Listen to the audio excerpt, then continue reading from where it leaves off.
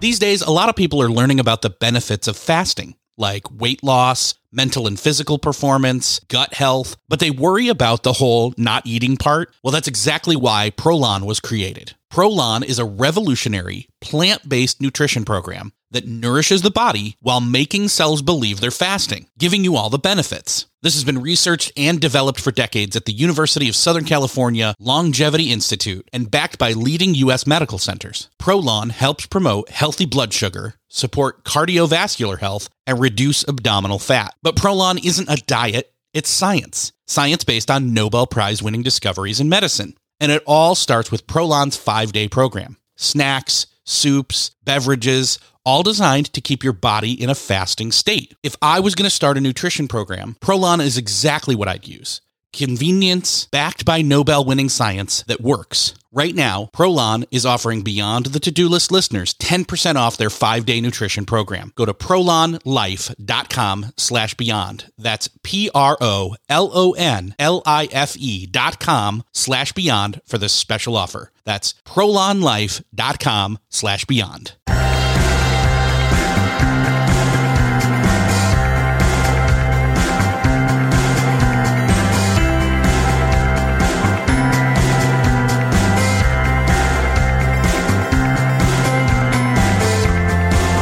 Hello and welcome back to another episode of Beyond the To-Do List. I'm your host, Eric Fisher, and this is the show where I talk to the people behind the productivity. This week I'm thrilled to share with you a conversation I had with Eyal. You may know him from his previous book, Hooked, but he's got a brand new one out, which is one of the best productivity books I have ever read. In fact, I got done with it and immediately said I need to go through this again because I'm now aware of the strategy of the book, but I need to start working on the tactics of the book. The title is Indestractable: How to Control Your Attention and Choose Your Life. And I know what you may be thinking. Okay, are we just going to talk about how to deal with distractions? Yes, we are. But in a new way, in a better way, in a way that I've never heard it talked about and with solutions that I've never seen before. So if you're truly ready to do the real work of dealing with distractions and become indistractable, enjoy this conversation with Eyal.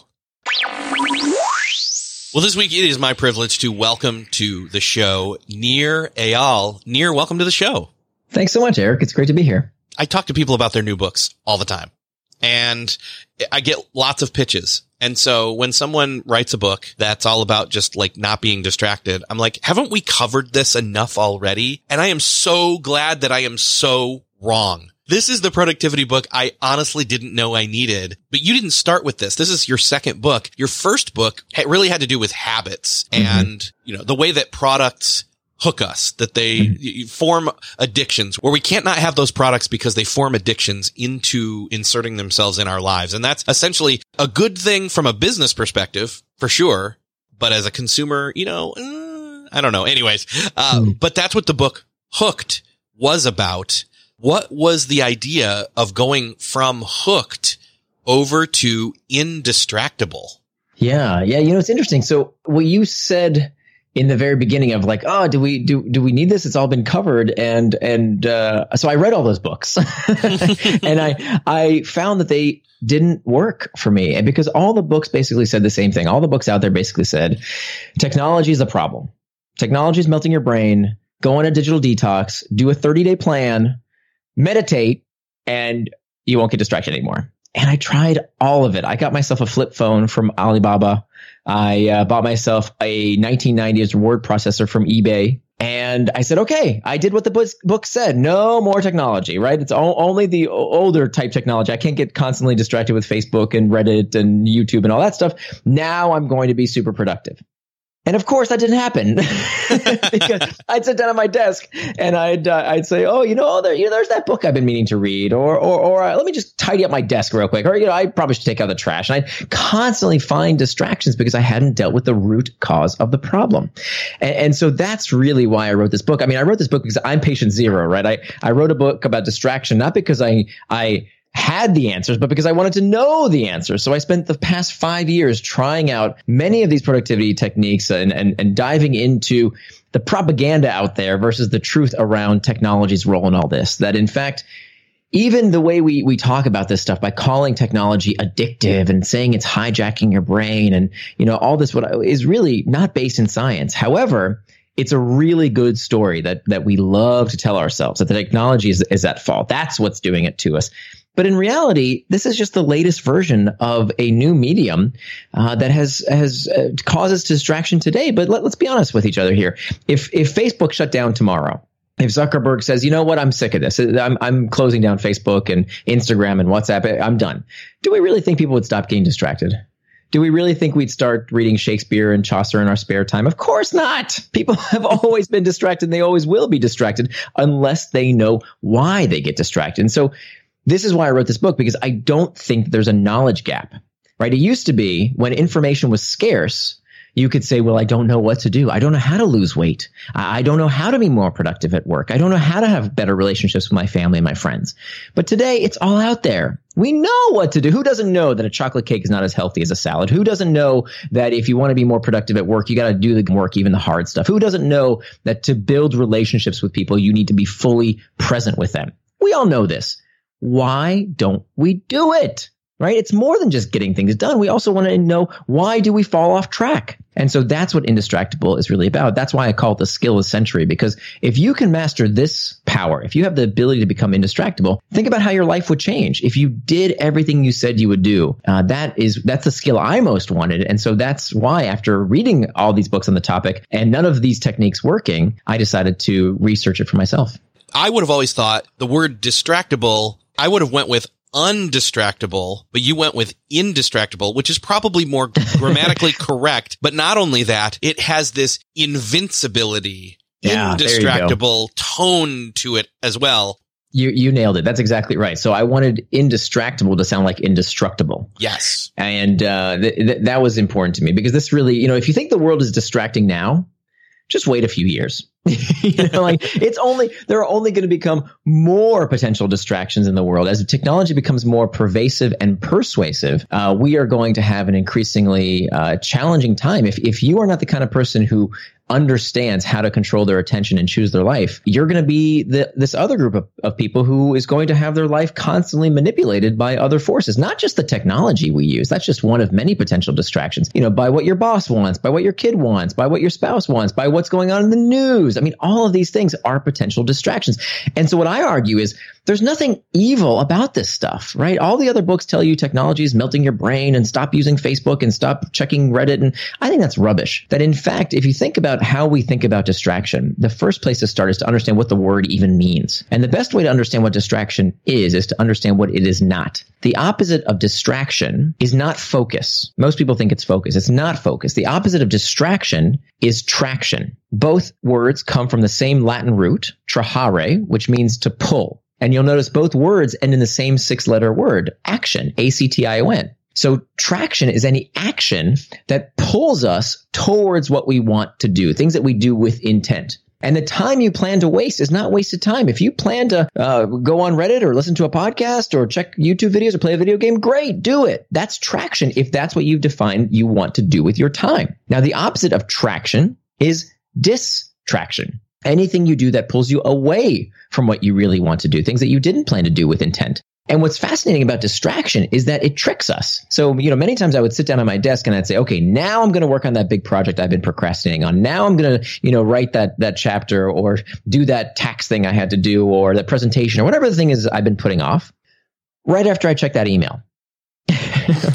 right after I do that quick Google search, or right after I do the thing that feels worky, right? It feels like I need to do it. It's on my to-do list, but that's not the point. The point is, if you do something, even if it feels worky, I call this pseudo work, because what we tend to do are the easy or urgent tasks, and that comes at the cost of the harder tasks that are just as important, but perhaps less urgent. But if we don't get to work on them now, you know what happens. You procrastinate, and you don't do the big important stuff that really moves your life forward. So checking email, even though it feels like a work task, if you're doing it when you plan to work on that big project, is just as much of a pernicious distraction as playing a video game, because it's not what you plan to do with your time. And so my goal, I'm not going to tell anybody how to live. If you want to play video games, if you want to watch YouTube videos, I don't care. What I want you to do is to live according to your values. I want you to do whatever it is that you say is important to you. That's what I want to help you get done. It sounds funny to say this. Not all things are bad. Technology, not bad. Like we're driven to believe that technology, like you said, is the reason we're distracted, but we were distracted before technology. I know. I was there. I was in my head. And if we're allowing distraction, it's because we want it. It's because we may say we don't want it, but it's because we allow it. We can always find another one. Right. And we need to acknowledge that there is hardwiring that we have inherited from our evolutionary past that contributes to distraction, right? People have always been distracted. Socrates and Aristotle talked about it 2,500 years ago. They called it akrasia, the tendency for people to do things against their better interest. I mean, literally 2,500 years ago, people were saying, boy, isn't the world such a distracting place these days?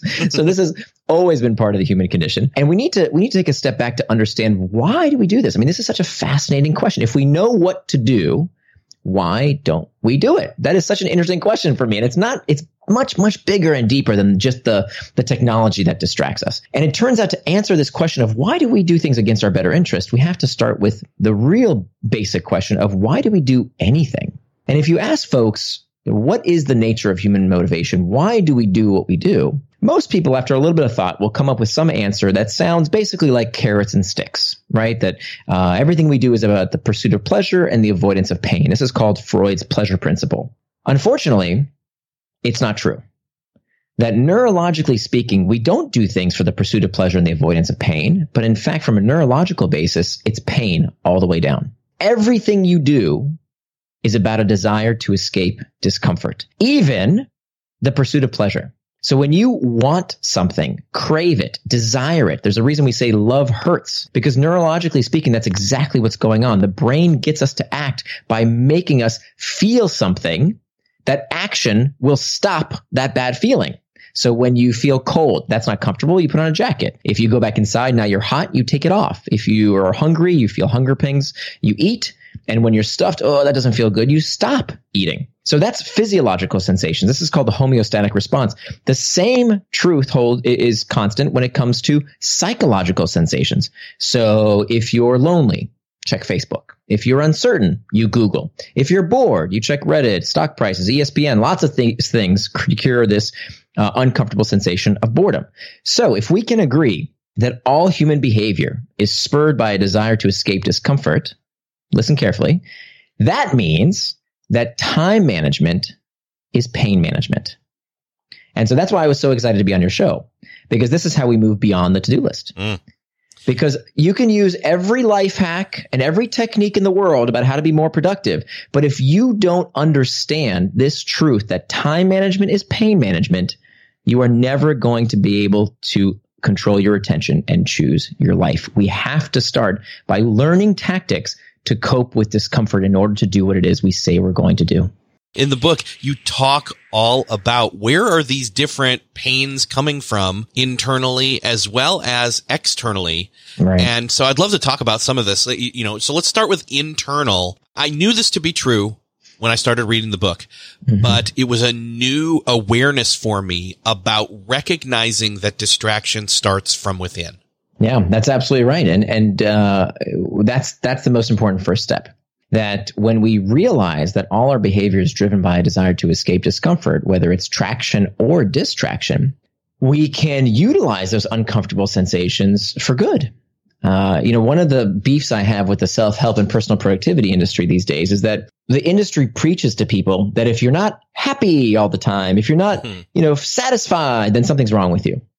And nothing could be further from the truth. That we have to realize that our species has inherited this perpetual disquietude. We are designed for dissatisfaction. Think about it from an evolutionary basis. If there was ever a group of Homo sapiens who were satisfied and happy with life, our ancestors probably killed and ate them. Okay? Because satisfaction is not evolutionarily beneficial. And so what makes us strive for better, stronger, faster, what helps us create life-saving medicine to reach for the stars is dissatisfaction. Now, if we let it get the best of us, it can lead towards distraction. But if we can harness it, if we can utilize it, then it can be our greatest strength because it can move us towards traction. And so what we have to do is to become more aware of these uncomfortable emotional states and use these tactics that I describe in the book to move us towards traction by coping with the discomfort in a healthier manner or fixing the source of the problem. So that's our only two choices. And when we take those two paths, there's techniques we can follow. But that's really, in summary, our fork in the road. When it comes to these internal triggers, if we realize that time management is pain management, we have to figure out what's the source of the discomfort. Is it something I can fix in my life? Is it a toxic workplace culture? Is it a failing marriage? Is it financial troubles? If that's the source of the problem, well, that has to be fixed first. But the fact is, you're never going to take away all your pain and discomfort. That's part of being a human being. And so the only other strategy we can use is how do we cope with that discomfort in a healthier manner? And there are three ways we can do that. We can reimagine the trigger, we can reimagine the task, and we can reimagine our temperament. But I don't want to talk too long. I'll let you steer here. Yeah. It's clear to me. I mean, again, this was the new piece to me that suddenly clicked in my brain, was that the understanding of the pain equals the understanding of our internal triggers, because again, basically knowing what the distractions are distracting you from is the key to understanding how to keep from being distracted. Right. That's exactly right. And that was never something that I ever dealt with. Yeah. And most of us don't learn that. And in fact, what most people do is they fall into one of two camps. I call them the blamers or the shamers. The blamers say, it's the technology that did it to me. You see, it's hijacking my brain. These products, they're built to be engaging. Well, duh. Do we want Netflix? Hey, Netflix, can you please make boring shows that I don't want to watch?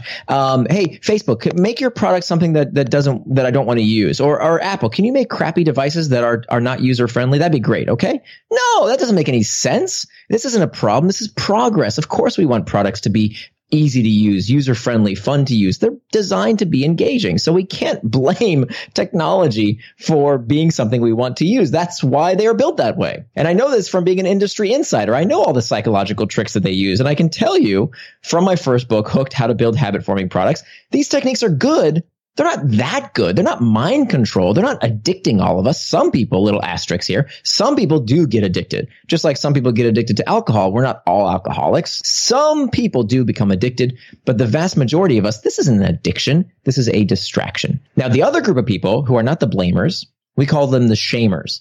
The shamers, and this is the category I used to be in. The shamers, when they go off track, they tell themselves, oh, you see, I'm so lazy. Why can't I get these things done? What's wrong with me? I must have an addictive personality. I must have a short attention span. And we beat ourselves up in this way that ironically, get this, sends us down this vicious loop of shame. And we know that shame leads to more of the internal triggers, more of the bad feelings that we seek to escape. Guess with what? More distraction. And so this is the ridiculous cycle of procrastination I used to fall into of, having to do something, feeling an uncomfortable sensation, boredom, uncertainty, fatigue, stress, whatever it is, not doing it for a little while, like using a distraction to not do it, telling myself I'm a lazy screw up, and then that feels bad. So I do more of the distraction. And so the way you break this vicious cycle is to realize what's going on, and that we shouldn't be blamers or shamers, that neither of those solutions are the right path, that these are behaviors. And guess what? Behaviors can change if we know how to change them. So how do we go about starting to change? You said reimagining the internal trigger and then reimagining the task and reimagining your temperament. Right. Yeah. So those are the three big pillars of how so if we can't fix the source of the problem, right? I'm not one of these. I love meditation. Meditation is wonderful, but I think some people go off the deep end with meditation. So I'm not criticizing meditation, but what some people say in terms of meditation is basically that, that's the only solution. I don't agree with that. I think if you can fix the problem, you definitely should. Okay. So put that in one category of it's not good enough just to learn to cope. You also need to change the problems in your life that are causing you discomfort. If you can't, right? If you still have these negative sensations, which you definitely will, we all feel boredom and stress, fatigue, uncertainty, loneliness. We all feel that stuff. What you want to do is to start by reimagining the trigger.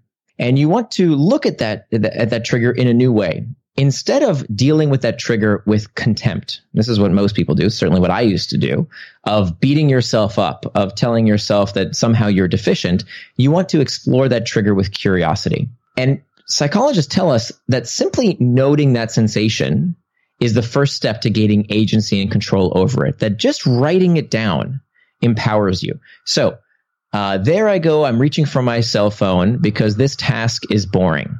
Okay. I'm going to write down on a piece of paper. I give people a distraction tracker at the back of my book where they can do this in the book itself, or they can print one out at indestractable.com. And by simply writing down that sensation, that's the first step. Then what you want to do, and there's many, many techniques I describe. One of my favorites is called the 10-minute rule. And you tell yourself you can give in to distraction, any distraction you want, in 10 minutes. Because it turns out that strict abstinence can actually backfire. This is called the white bear effect. Yes. So if I tell you, don't think of a white bear, what are you going to think about?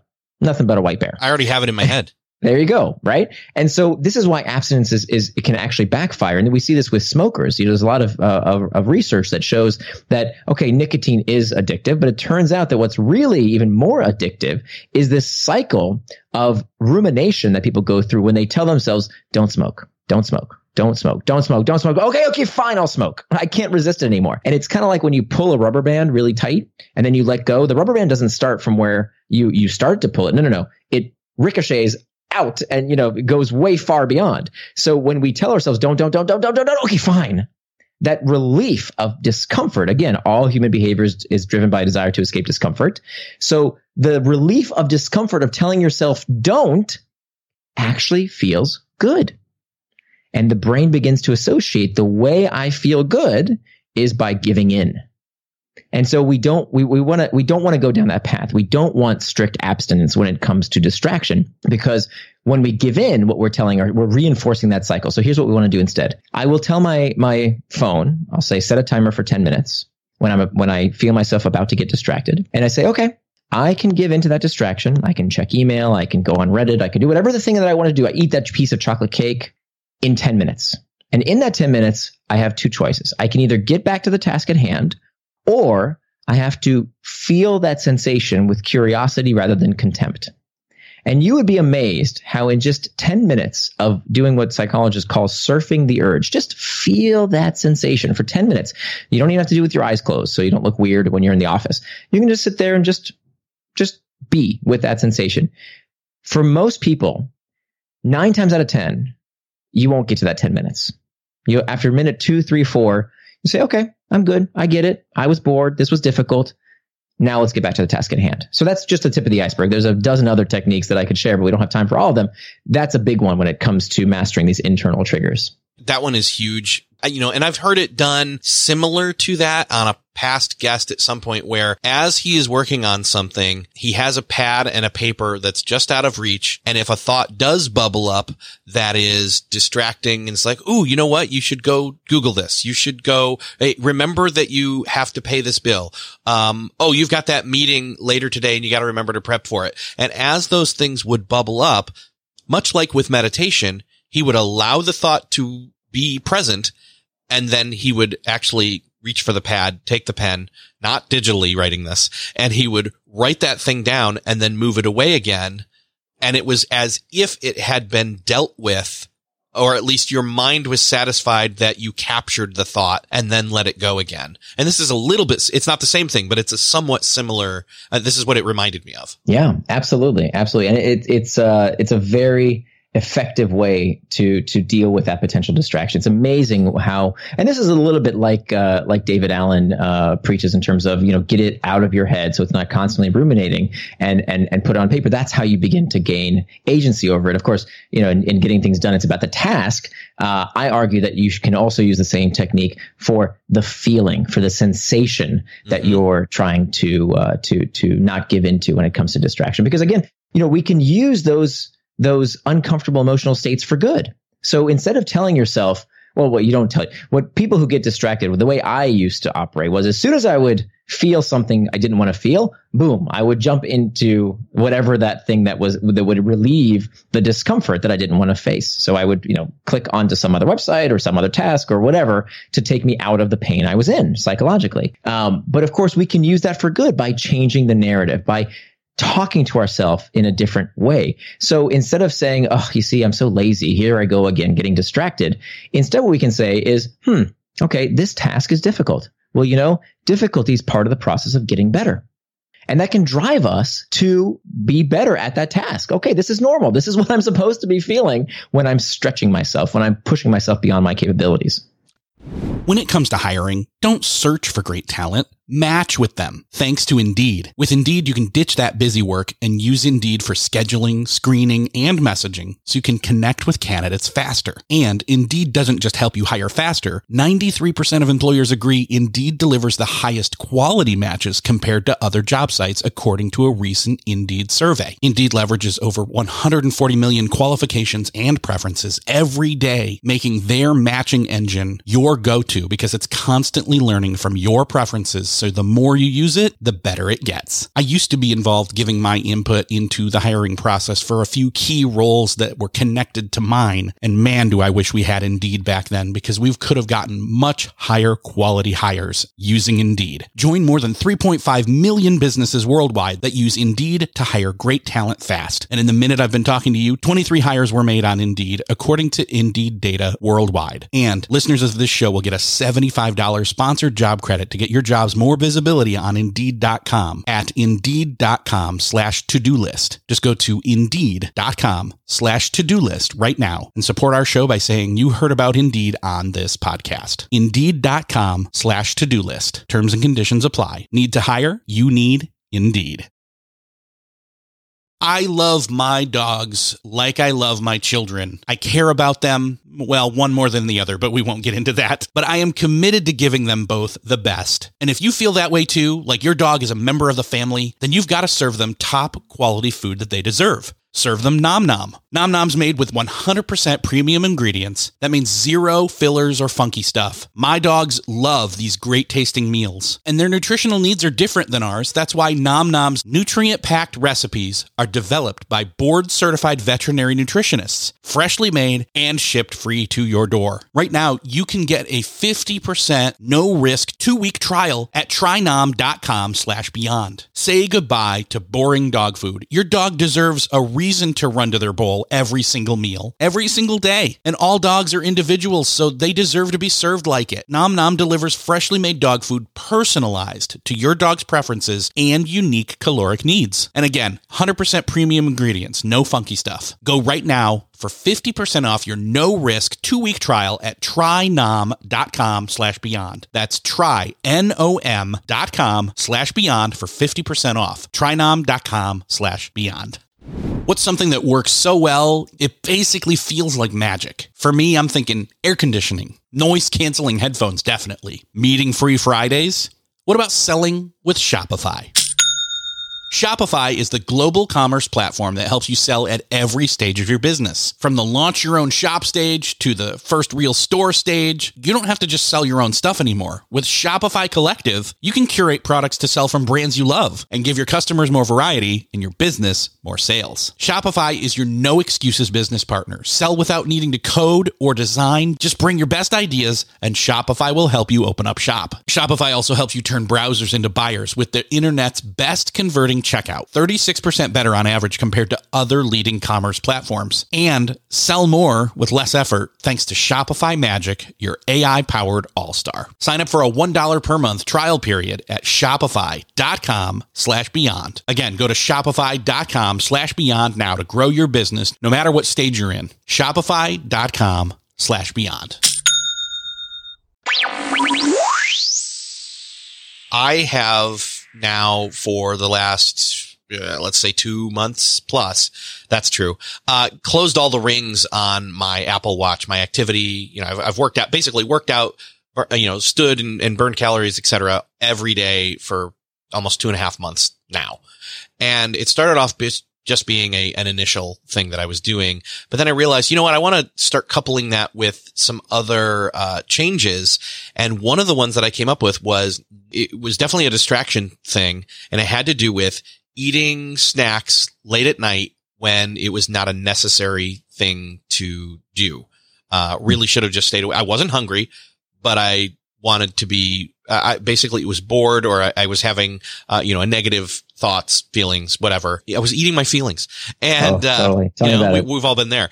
And, and I'm not going to say like, oh, I'm quote cured or not distracted or anything like that at this point. But what did the trick for me was that I started using this app. It's a fasting app. And what I did was, I think it's called Zero, actually. And what I did was I said, well, wait a second. Breakfast is called breakfast for a reason. You're breaking a fast. And even if you only do a 12-hour fast, that's normal. If you go from 8 o'clock to 8 o'clock or 7 to 7 or something like that, that's only about an hour to 2 hours of window where I would normally be eating. Like in other words, I'm already fasting through the night, right? We all are, unless we're getting up in the middle of the night and eating whatever. But if we're waking up and we're eating in the morning and then we work our way backwards, 12 hours is around that 8 o'clock time. And that's about the time I wasn't wanting to eat anymore from that point forward. And so I would turn it on. And so then instead of this is the rubber band thing. Don't pull it. And then you do, or you release it, whatever. I'm forgetting what the term was. Yeah. It's, no, that's exactly right. So that this is exactly why, we form addictions to all kinds of weird things. If you actually sit and smell a cigarette, even if you're a smoker, they've done these experiments where they ask smokers to just be thoughtful about the experience of smoking. And it turns out that most smokers, when they actually sit and inhale the scent of the tobacco burning, they're like, this is gross.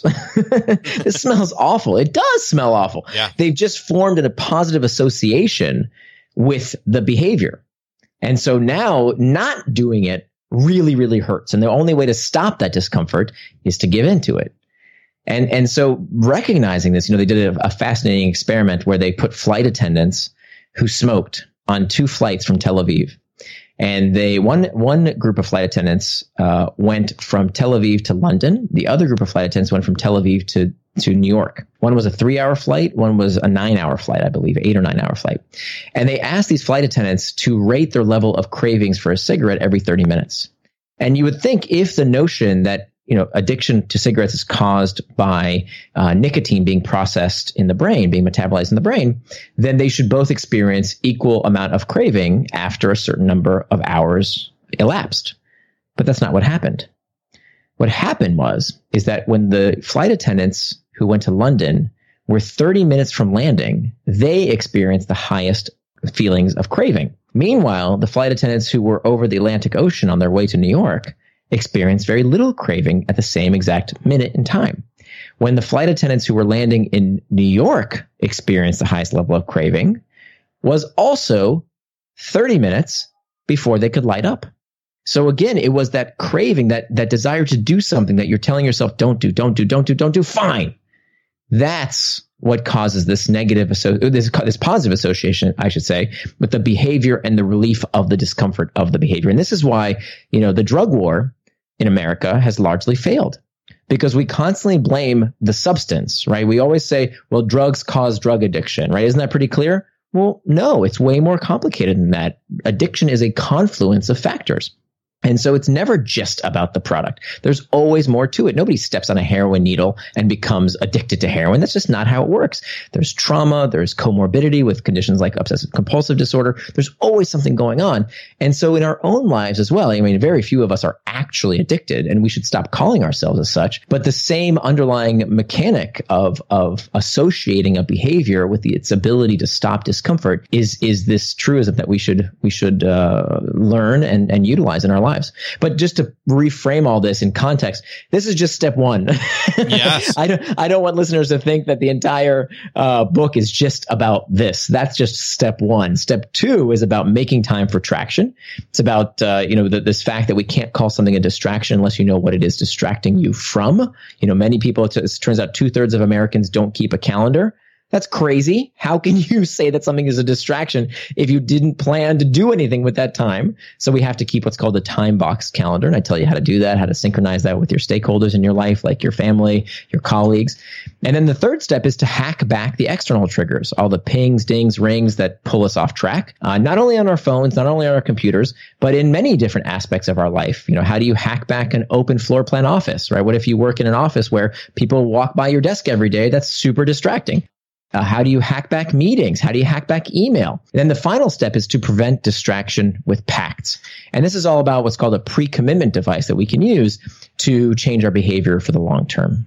I love it. And then you even, though you didn't just mention it, talk about raising our kids to be able to learn this skill or grow up with this skill. Thank you.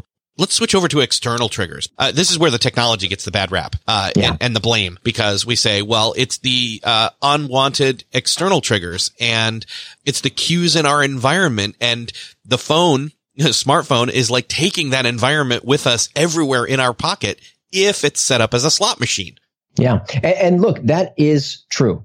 That's what my book Hooked is all about. The reason I wrote Hooked wasn't for the benefit of the gaming companies or the social media companies. They've known these techniques for a very, very long time. And I argue we want them to make their products engaging, right? I mean, would we want it any other way? And so all sorts of products that are engaging use consumer psychology. They use variable rewards, intermittent reinforcement, social rewards. I mean, that's part of what makes these things interesting. Now, I think there's a leap in people say, well, that's mind control. Let me tell you, I've been on the inside. I've tried every one of these techniques. It's not mind control. Right? It's not mind control unless you say it is. That's the thing.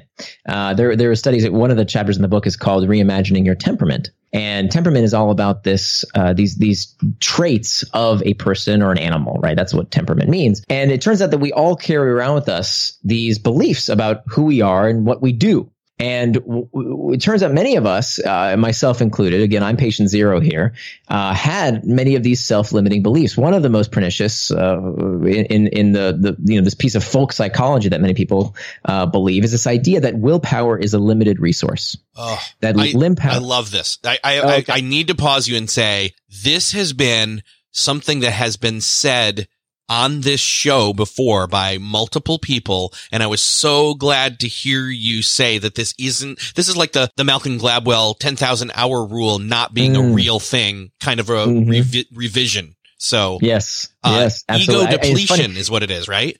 That's right. It's funny. I just met with David Epstein, the guy who wrote Range. Fantastic book for those of you who want the debunking of Malcolm. It's not actually the debunking. It's the recategorization, because yes, he does say that. Anyway, that's a whole nother show. Malcolm wasn't wrong. He just left some stuff out. That's all. That's right. We'll leave it at that. So, and it turns out the same is true when it comes to this concept of ego depletion. We've all heard it, right? That you run out of willpower like gas in a gas tank. And this used to happen to me every day. I didn't know it was called ego depletion at the time, but I'd come home from work and I was feeling spent. Note that word, spent, right? Like gas in a gas tank, none left. And so I deserved to sit on the couch and watch Netflix and eat a pint of Ben & Jerry's because I'm spent. No more willpower, And there were actually studies a few years ago that showed that this effect was real, except for the fact that other psychologists couldn't replicate the results. That when other psychologists said, this looks a little too good to be true. This, I'm going to do this study again. And if you've been following the social psychology landscape, there's been a lot of problems now with replicating the results from many studies. And this is one of the studies that kind of came under the gun. And it turned out that ego depletion does not exist. It is not a real thing. You do not run out of willpower like gas in a gas tank, except certain people. There is one group of people, and this research was done by Carol Dweck at Stanford. You might have read her book about mindset. Fantastic work. And she did this study where she found that willpower is a depletable resource, that ego depletion does really exist for one group of people. And that group of people are people who believe in ego depletion. I love it. Right? Oh. And this is so important because this is exactly what's going on with this current debate around technology addicting you and hijacking your brain. Well, if you tell yourself that that's true, it is true because you learn helplessness. You don't even try to change it. And so that's what I'm on this crusade to fix. I want to empower people to understand that there is so much more you can do about distraction than you may even know. This dovetailed right into what I was talking about with the not eating at night thing. And what I realized was happening after the fact. Like I wasn't wandering into the kitchen. I wasn't thinking about it at all. And again, it's that late at night thing. Like my willpower was, quote, depleted for the day. I was going to have the least amount of control then. And I just flipped the script and made it a positive thing that once or twice, like it came up and I was like, oh, I feel a little hungry. And I was like, yeah, but I'm fasting is what I would say to myself in my head. And suddenly that was a positive thing not a negative thing. And I wasn't depriving myself. And then I noticed, like, I actually, like, we'd had ice cream in the refrigerator for 2+ weeks, haven't touched it once. Nice. In the evening. Like, well, so at all in the day. Fascinating about that. You've used a technique, and you read this in the book as well. The fourth tactics. Remember, we talked about mastering internal triggers, making time for traction, hacking back the external triggers. The fourth technique is about making a pre-commitment, preventing distraction with pacts. And so what you've done by saying, no, I'm fasting right now, you are entering into a contract with yourself, and we can use these pre-commitments to help us stay on track. It's a wonderful technique. It's an ancient technique. Ulysses in the Odyssey does this in this story that's 2,500 years old. And so it's a very effective technique. The one warning I will say is that, what I discovered is if you do that technique first, if you make a pact with yourself where there's some kind of punishment or effort or some kind of contract you make with yourself, it's a very effective technique. In fact, it's been known to be the most effective smoking cessation technique ever studied. However, it can backfire. It can backfire if you don't do the other things first. For example, if you don't remove the external triggers, if you have ice cream staring at you right in your face, it's really hard to not eat it, right? So you have to do the other things first, particularly when it comes to those negative internal triggers, right? Eventually, if in this process, like, it's great that you're doing it with the fasting, it's fantastic, but you also are doing it in conjunction with other techniques. You have a way to cool down when you're tempted to eat ice cream when you didn't want to, right? You're dealing with those internal triggers in other ways, so you have to do those first.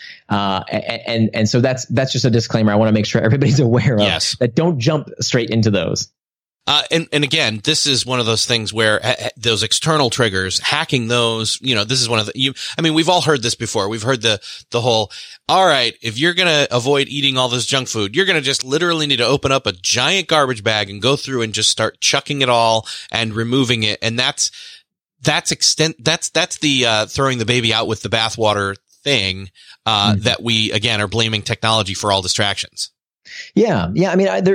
So here's the thing. One of the mottos in the book that I'm most proud of, because I have a marketing background, so I don't know how to say this, politely, but I'm proud of this particular motto, so I'll just say it that way, is the antidote to impulsiveness is forethought. The antidote to impulsiveness is forethought. So if the chocolate cake or the ice cream is on its way to your mouth on the spoon, too late. That's not the time to seek willpower, right? Like, you have to plan ahead. Okay. So we do have to take steps to make sure that we don't get distracted when the time comes. And it doesn't matter what algorithm Facebook has or how persuasive technology is. Fundamentally, we can take these steps in conjunction. You have to use these techniques together to make sure that we don't do something we'll later regret. Let's talk about some of the most obvious ways that we can do some of this hacking back with these external triggers. Yeah. So external triggers, this is probably the easiest of the 4 steps. This is almost, I don't want to call it kindergarten, but it kind of is. even though people think that the technology is the problem, it's the easiest to take care of. So, in the chapter, so there's 8 different environments that I help people hack back. So one of them is your phone, your computer, meetings, group chat, open floor plan office. I walk through all these steps. Some of the easiest things you can do. It turns out, 2/3 of people with a smartphone in the United States of America, 2/3 never change their notification settings. Like, really? I couldn't believe that stat. We're calling technology addictive when you haven't taken 10 minutes to turn off all those notifications that distract you when you're with your kids or when you're in a business meeting. Come on, that's not hard stuff. So I don't like to dwell too much on that because I put it in the book. It takes up 2 pages. Yes. But for folks who maybe don't do this, apparently there's 2/3 of Americans who don't do it. Come on, that's got to be the first step, right? There's no reason that you're going to let these apps ping and ding you all day long when you're doing something else. So what we want to do is we want to remove the ones that don't serve us from our phone. We want to rearrange our phone so that we're not constantly staring at all these distracting apps, right? So our home screen is sacred space. We should remove those external triggers from that space. There's lots of tips and tricks on how to do all this stuff. Some of them I'm sure you will have heard 1 or 2. A lot of them will be new to you. But I think what's less obvious to folks is how our environment can be such a source of distraction. So one of the things I put in the book is this screen sign. And this screen sign is something that I found, a lot of folks throughout their day, when you track how many times a day they become distracted, Many people, particularly people who work in open floor plan environments, get distracted just by their colleagues. And so there's this screen sign in the book that you tear out. It's made out of cardstock, so it's more rigid paper. You tear it out of the book, you fold it into thirds, and you put it on your computer monitor. And it tells your colleagues, I'm indistractable at the moment, please come back later. And that's a great way not only to signal to your colleagues that you're doing focused work, but also initiates this culture in the office that begins to change how people think about bothering each other all day long. And you say, oh, well, I'll use headphones. Isn't that, when I use headphones, people know to leave me alone. That might be true, but it comes with the baggage that people think you're watching YouTube videos. So people don't know what you're doing with those headphones. So it's much better to put this screen sign that tells people I'm indistractable at the moment. Please come back later. I've tried to use that before, and even, here working in my home office, they can clearly see I have the headphones on. I am doing something, but it's a matter of if I'm interacting with somebody or interacting with something that I need to focus on. They don't know. They don't take it that seriously. So, interesting. So you work from home. Do you, I don't know if you have kids. Do you have kids? I do. Okay, so this is a problem with kids. I also work from home, and the screen sign didn't work because my little girl was not perceptive enough to see my computer monitor that had the screen sign. So what do? My wife went on Amazon, and there's a picture of her in the book wearing this. She went on Amazon and she found this $5 wreath crown. Okay, it's ridiculous, and it's ridiculous by design. You would not use this in an office. You would only use this at home, where it's to prevent your kids or your spouse from distracting you. And it has a battery in it that lights up, with bright colors when she turns it on. And we call this the concentration crown. And you can't miss it. I mean, it's a light up crown on her head. And whenever my daughter, we started using this about 2 years ago. So she was 9 years old at the time. Whenever she sees that, it stops her in her tracks, and she knows, okay, mommy can't be distracted. And I have to admit, for me as well, I don't miss it either, and I distract her a lot less. Because people can be external triggers as well. If an external trigger is prompting you to do something you didn't want to do, whether it's a ping or ding on your phone or a person, if it's prompting you to do something you don't want to do, it is a distraction. Other than like the obvious visual cue for people outside of yourselves, because people can be external triggers. What else, like quick win wise, can we stick in here? Sure. For which one? The mastering internal triggers, make time for traction, hack back external triggers, or prevent distraction with packs? That's a great question. I mean, we've covered it all in varying degrees. We've covered. I want folks to realize those are the 4 strategies. Yes. Okay. Tactics are what you do. Strategies are why you do it. Mm-hmm. So the book is heavy on tactics and strategy, but the tactics will change. You're going to customize and come up with your own tactics. I've already, the book's only been out a few days now, and I'm already getting people say, oh, I adopted your strategy, and here's a little bit of a different tactic I'm using. That's fantastic. The most important part isn't the tactics. The most important part is the strategy, that now you can look at this picture. There's a visual model of these 4 steps: traction, distraction, internal, external triggers. And now you can, for the first time, say, now I know why I get distracted, and I can do something about it. There's that quote that insanity is defined as doing the same thing over and over again and expecting different results.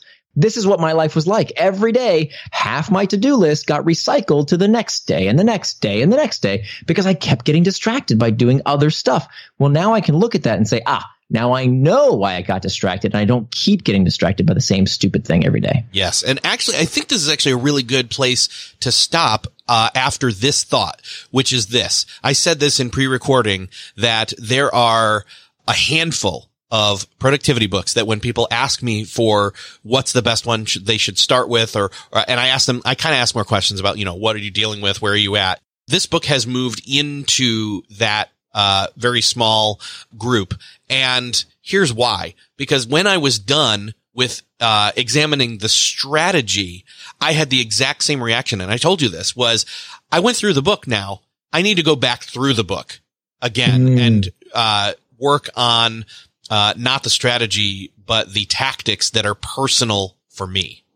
Yeah. And that's why, make sure if you do get the book, you can go to, for those listening, I know you already have it, but for those listening, you can go to Indestractable.com, and there's a complimentary 80-page workbook. I couldn't put it in the book because I'll be honest with you, the book was already 250 pages. and to add another 80 pages for a book about distraction, my wife was like, nobody's going to read a book that long about distraction. so there's actually a totally free workbook at Indestractable.com that helps you down this path where you can actually, introspect on some of these techniques and apply them in your own life as well. Yes, I grabbed that as well, and so I'll link up to that in the show notes if people, are a bit too busy as they're being distracted from listening to this podcast or don't want to be distracted from listening to the podcast and finish it out by going over to a browser to grab it. But you can find it there later, and this is awesome. I mean, I seriously think this book will be, again, me coming up with my own personal tactics as well as anybody listening that does the same. They grasp the strategy, they come up with their tactics and become I almost said indestructible, but that's the point, right? That's the point. Indestractable. Great job. I don't Thank you so much. I never say that, actually. I never say great job to anybody about their book, but I want to say great job. This is really going to be a line in the sand for me. I really appreciate it. That means so much to me. I spent 5 years on it, and I really want to make sure that the advice was not only useful and practical, but also research backed. So everything in the book is backed by peer-reviewed studies, and it works. Fundamentally, it works. Well, again, Indestractable is the name of the book. It's been great talking with you, and hopefully we can do it again soon. Absolutely. Thank you so much. It's been a pleasure, Eric.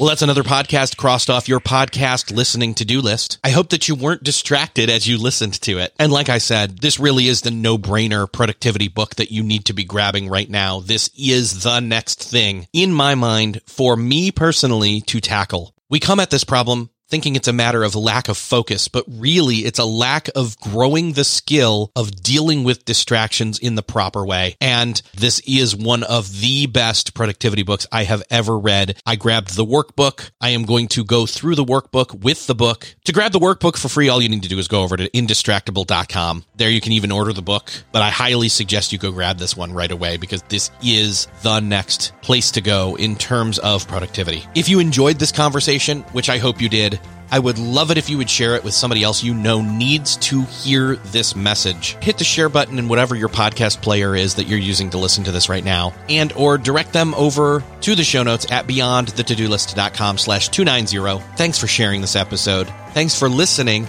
and I will see you next episode.